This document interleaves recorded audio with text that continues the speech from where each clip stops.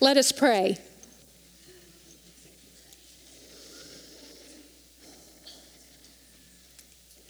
Like a tree planted by streams of water, grow us in faith, that we might live a life that is more. Hold me up, God, that I might lift you up. Amen. A reading from the Gospel of Jesus Christ according to Matthew. Then Jesus said to them, "No one can serve two masters. Either you will hate the one and love the other, or you will be loyal to the one and have contempt for the other. You cannot serve God and wealth. Therefore I say to you, don't worry about your life, what you'll eat or what you'll drink, or about your body, what you'll wear. Isn't life more than food, and the body more than clothes?" This is the word of God for the people of God.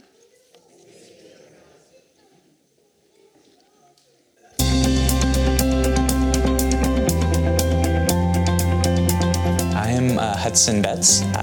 I guess we have been married since 2011, and we have been living in Austin since 2012, which is the point where we started attending Wesley. And I'm Ronnie Betts, and this is our daughter Amelia. When we first got married, I had never budgeted, and so it was definitely, or even like when I graduated, I had never budgeted, and so that was something I had to start learning in college. And when we got married, it was kind of okay, we really need to learn how to budget because you're combining two lives together. I grew up where my dad was very big about tracking expenses. And so I kind of carried that over a little bit, both into my adulthood and then initially in our relationship. I think it was just coming together and finding out what our priorities were, and especially finding what our combined priorities were.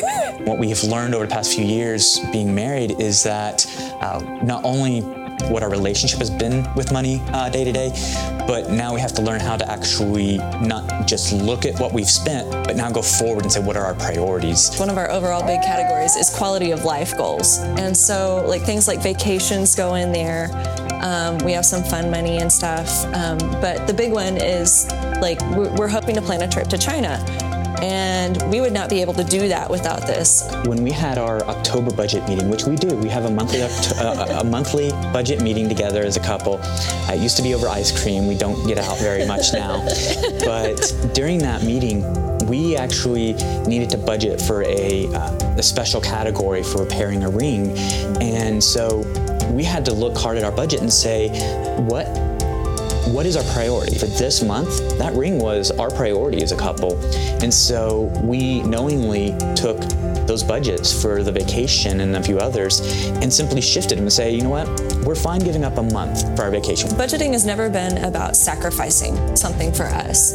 It's been going, okay, we have these goals, how do we get there? And it's a tool that has allowed us to more intentionally make sure that we can get there. You have X number of dollars, what matters to you as a couple, and focus on getting those things.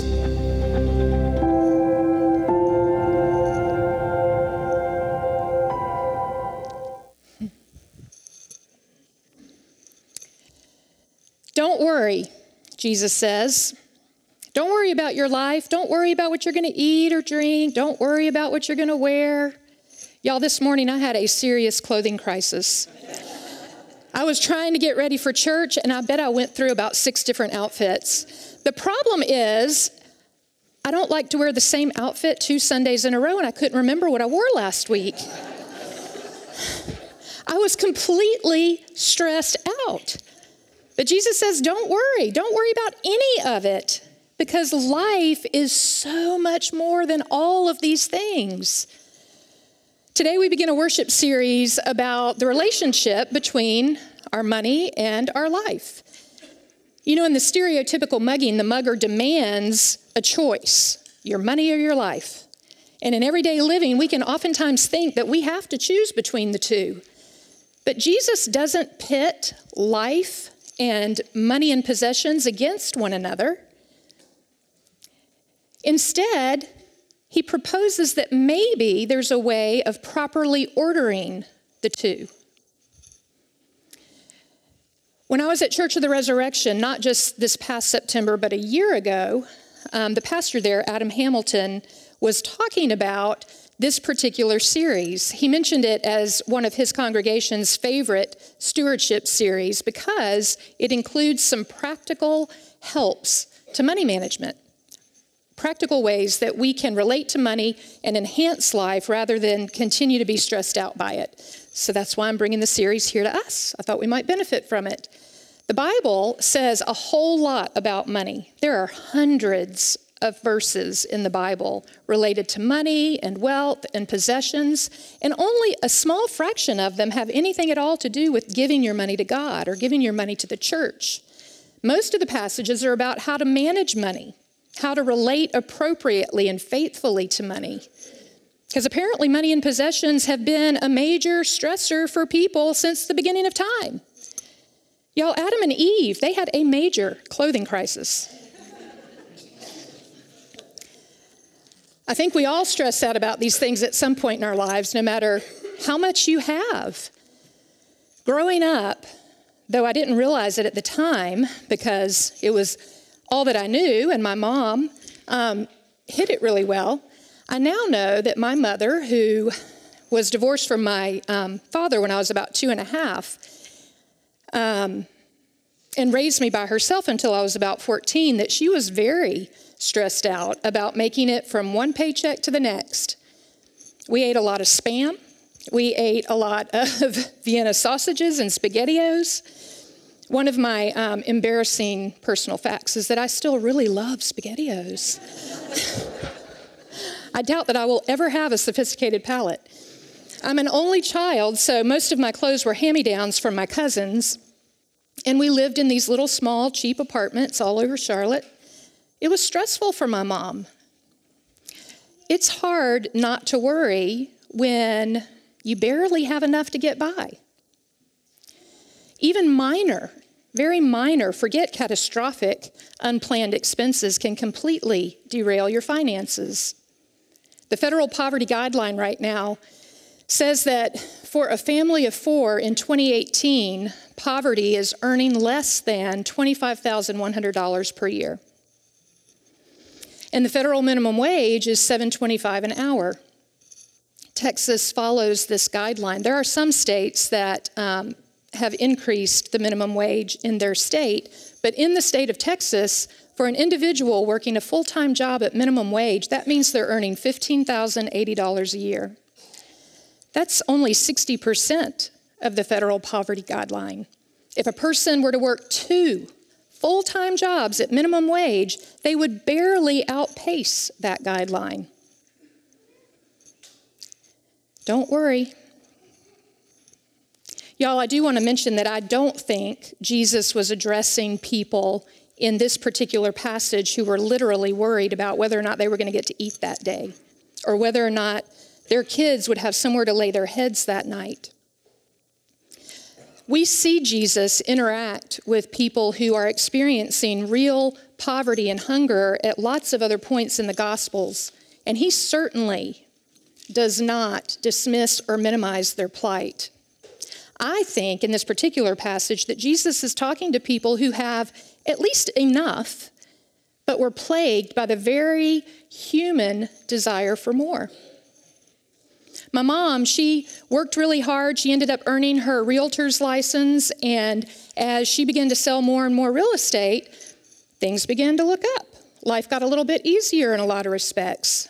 She was able to buy a modest house. I got new clothes. We started eating chicken, and we could do really fun things. Like in the summertime, we might go to the beach for the weekend. One time, we rode the bus all the way from Charlotte, North Carolina to Orlando, Florida to go to Disneyland, or Disney World, I guess, down there. That was a huge adventure. But this posed some new challenges because once you start making just a little bit more money, banks like to extend you credit. And people tend to take them up on it. We, because of our natural tendency toward desiring more, can be tempted to live beyond our means. then you end up with an entirely different kind of stress. Because between the principal amount that you borrowed and the interest, which is often quite high, at least on credit cards, suddenly years' worth of your future earnings are now already spent. What are you going to do? I've experienced this before. Unfortunately, banks, they extend credit to college students. It's not a smart thing to do. Digging yourself out of that is miserable. Then, when I was 14 years old, my mom got remarried. She married this man who owned his own business, and he did quite well for himself. Suddenly, I was getting high-dollar haircuts at places called salons. And I was shopping for school clothes in these snazzy little downtown boutiques. And my mom got a Mercedes. We moved into a gated community on the lake. And we spent Thanksgiving in Manhattan. We got to stay at the Plaza Hotel. We got to go see the Rockettes. We ate at Tavern on the Green. It was quite a sudden turn of events. But here's the interesting thing about all that. Despite the fact that we now had more than I'd ever imagined, it wasn't stress-free. I mean, I can't speak for my mom, but on some level, when we moved into that community, I felt like the Clampetts come to town. There were lots of people in that community who had more than we did even then. Pink Floyd recorded a song called Money in 1973. It was their very first United States hit. It waxes poetic about the virtues of money and having lots of it. Grab the cash with both hands and make a stash, the song cheers. New car, caviar, 4-star daydream. Think I'll buy me a football team. Our band, you may remember last year, they played an adapted version of that song during our stewardship series. I've recently had requests for a repeat performance. It was a lot of fun. If y'all are here on November 11th, rumor has it we might oblige you. So, anyway, the song expounds on what Adam Hamilton identifies as the primary problem when it comes to relating to money appropriately: desire. There's this human tendency that we have to desire more than we currently have. And in the United States, we build desire into our economy. Our economy is consumer-driven. In order for our economy to work, we have to buy stuff, which inspires greed. I mean, each and every year, you and me, all of us, we have to want more stuff. We have to want better stuff. In fact, in some markets, obsolescence is built into their products. I mean, just take the iPhone. Every year there's a new release. And every year when that new phone comes out, the lines streaming out of all of the Apple stores, they seem to extend for miles. I just got my notice. We can now pre-order our iPhone XRs. And if you don't happen to be one of those people who has to have the latest and greatest the instant it comes out, just wait 6 months. Because in 6 months' time, you'll have to upgrade because the software and all of the operating system updates will have completely overwhelmed the memory capacity of your current phone. So you're going to need a new one. Perpetuating desire. It's built into our economy. We've talked about this in the youth discernment meetings, that even among our youth, desire is a huge stressor, especially with social media and how intensely prominent that is in their lives. I mean, on social media, people typically post their very best moments and their most prized possessions. Have y'all ever heard of a haul video? Haul, H-A-U-L. It's this thing. It's a thing that people do when, after their birthday or Christmas, they take a video presenting all the things they received. This is their haul. And they post it on social media. I mean, we teach our kids at a very early age that acquiring stuff is a competitive sport. And how much you have is somehow linked to your self-worth. Jesus says, don't worry. Don't worry about all these things, all this stuff. Life is more. Adam Hamilton says that we have to meet this deep desire with discipline. Jesus says to a crowd of people in Luke's gospel, "Watch out, guard yourselves against all kinds of greed. After all, one's life is not determined by one's possessions, even if you have lots of stuff." Then he tells the parable of the rich young fool. Do y'all remember that? This is the person who has so much grain, they don't know what to do with it.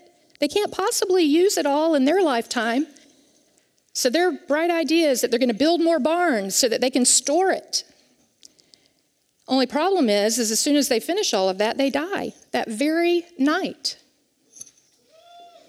It's a pretty good memory verse. One's life isn't determined by one's possessions. I want y'all to turn to your neighbor and say to them, "My life is not determined by my possessions."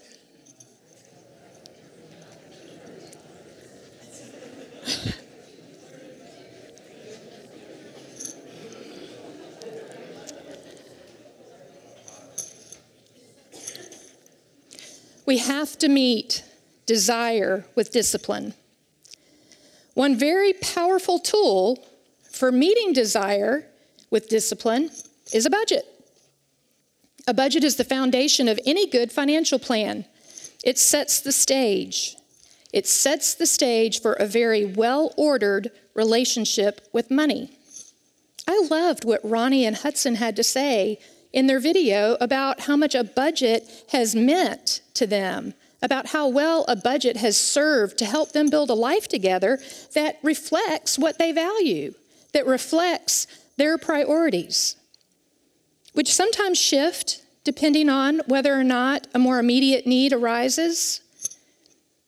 But the choices they're making related to their money are very intentional because they keep track of how much they have, how much they earn, what they have to spend it on versus what they can choose to spend it on.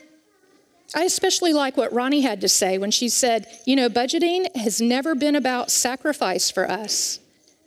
It's always been a tool that has allowed them to more intentionally achieve their financial goals. Oh, poor fella.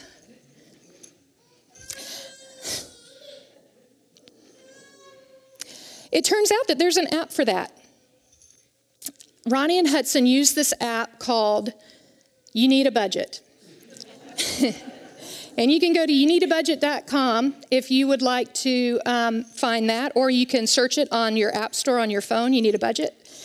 It's a very powerful tool that helps them coordinate their money together. Hudson told me that he can be at Starbucks and pull up his app and see how big of a latte he can afford that day. And it's real time, so Ronnie can be at Walgreens at the very same time and see that, he just spent 8 of our fun money dollars. And what am I going to do now? There's another app that you can find. It's called Every Dollar. You can go to everydollar.com to find out about it, or again, search it in your app store. This is actually a resource that Dave Ramsey recommends in his course on personal financial management called Financial Peace University. We're actually going to offer this particular workshop beginning in January. It's a 9-week course that will teach you how to live the life that Jesus speaks of when he says, "Don't worry." In fact, I want to challenge y'all. I want to challenge all of us to consider 5 financial goals in the coming year. And some of them may not apply to you. You may not have any credit card debt, or you may already very faithfully set and follow a budget. But if you don't, I challenge you, I encourage you to consider getting out of credit card debt this year, setting a budget and living by it. That's the key. I can set a budget all day long. Live below your means and create some margin so that when something does go wrong or there is something unexpected, you can respond to it. And to become more generous. Tithing, biblically speaking, is 10% of your earnings. And I know that many of us, that is a growing edge. We give what we can give, but we can always prayerfully work and move toward becoming more and more generous. And then saving for the fourth quarter, which is basically retirement. And the thing is that you can learn how to do all of these things at Financial Peace University. Next Sunday, during the Sunday school hour, there's going to be a mini financial workshop in the library, in the gym. For anyone who wants to come and participate in that, you're going to hear from several people in our church about various financial struggles or challenges, and also learn about some tools that can help you manage those struggles. And you can also learn more about Financial Peace University. Chris Hernandez is an investment advisor with Strategic Capital, and he's the person who's going to lead this workshop for us beginning in January, and he'll be there next Sunday. So he can tell you more about the workshop. He can answer questions for you. We can learn to manage money so that we're no longer trying to serve two masters. Y'all, we don't have to choose between money and life. We can have both when we put money in service to the life that God calls us to. Rather than serving money because of their commitment to budgeting, Hudson and Ronnie, they have leveraged the money that they earn so that they can serve their life goals and priorities. And you'll learn in future videos in the coming weeks that their first priority is God. On our table here, you'll see that we have a tree of life, and it is sitting beside the river of life. The story of God and God's people begins in Genesis and ends in the book of Revelation by the tree of life. A tree that is nourished by rich water that flows, much like the Spirit, that's rooted in God and grows big and strong toward God. Because just like our Bible's beginning and ending, just like the tree's rooted beginning and persistent longing, our beginning and ending are in God. When desire goes unchecked, we find ourselves in that no-win situation where we're trying to serve two masters or trying to serve two competing desires. The desire for more stuff versus the desire for this life that Jesus describes as being so much more. But when desire is met with discipline, we experience life that isn't driven by worry or stress about money and things, but that's rooted in Christ, grounded in God's love and grace, a life that grows intentionally toward God's purposes and serves God's mission, a life that reflects God's priorities. It is my prayer that we would all firmly root ourselves in God, be nourished by God's Spirit, and grow toward the life Christ calls us to. Amen.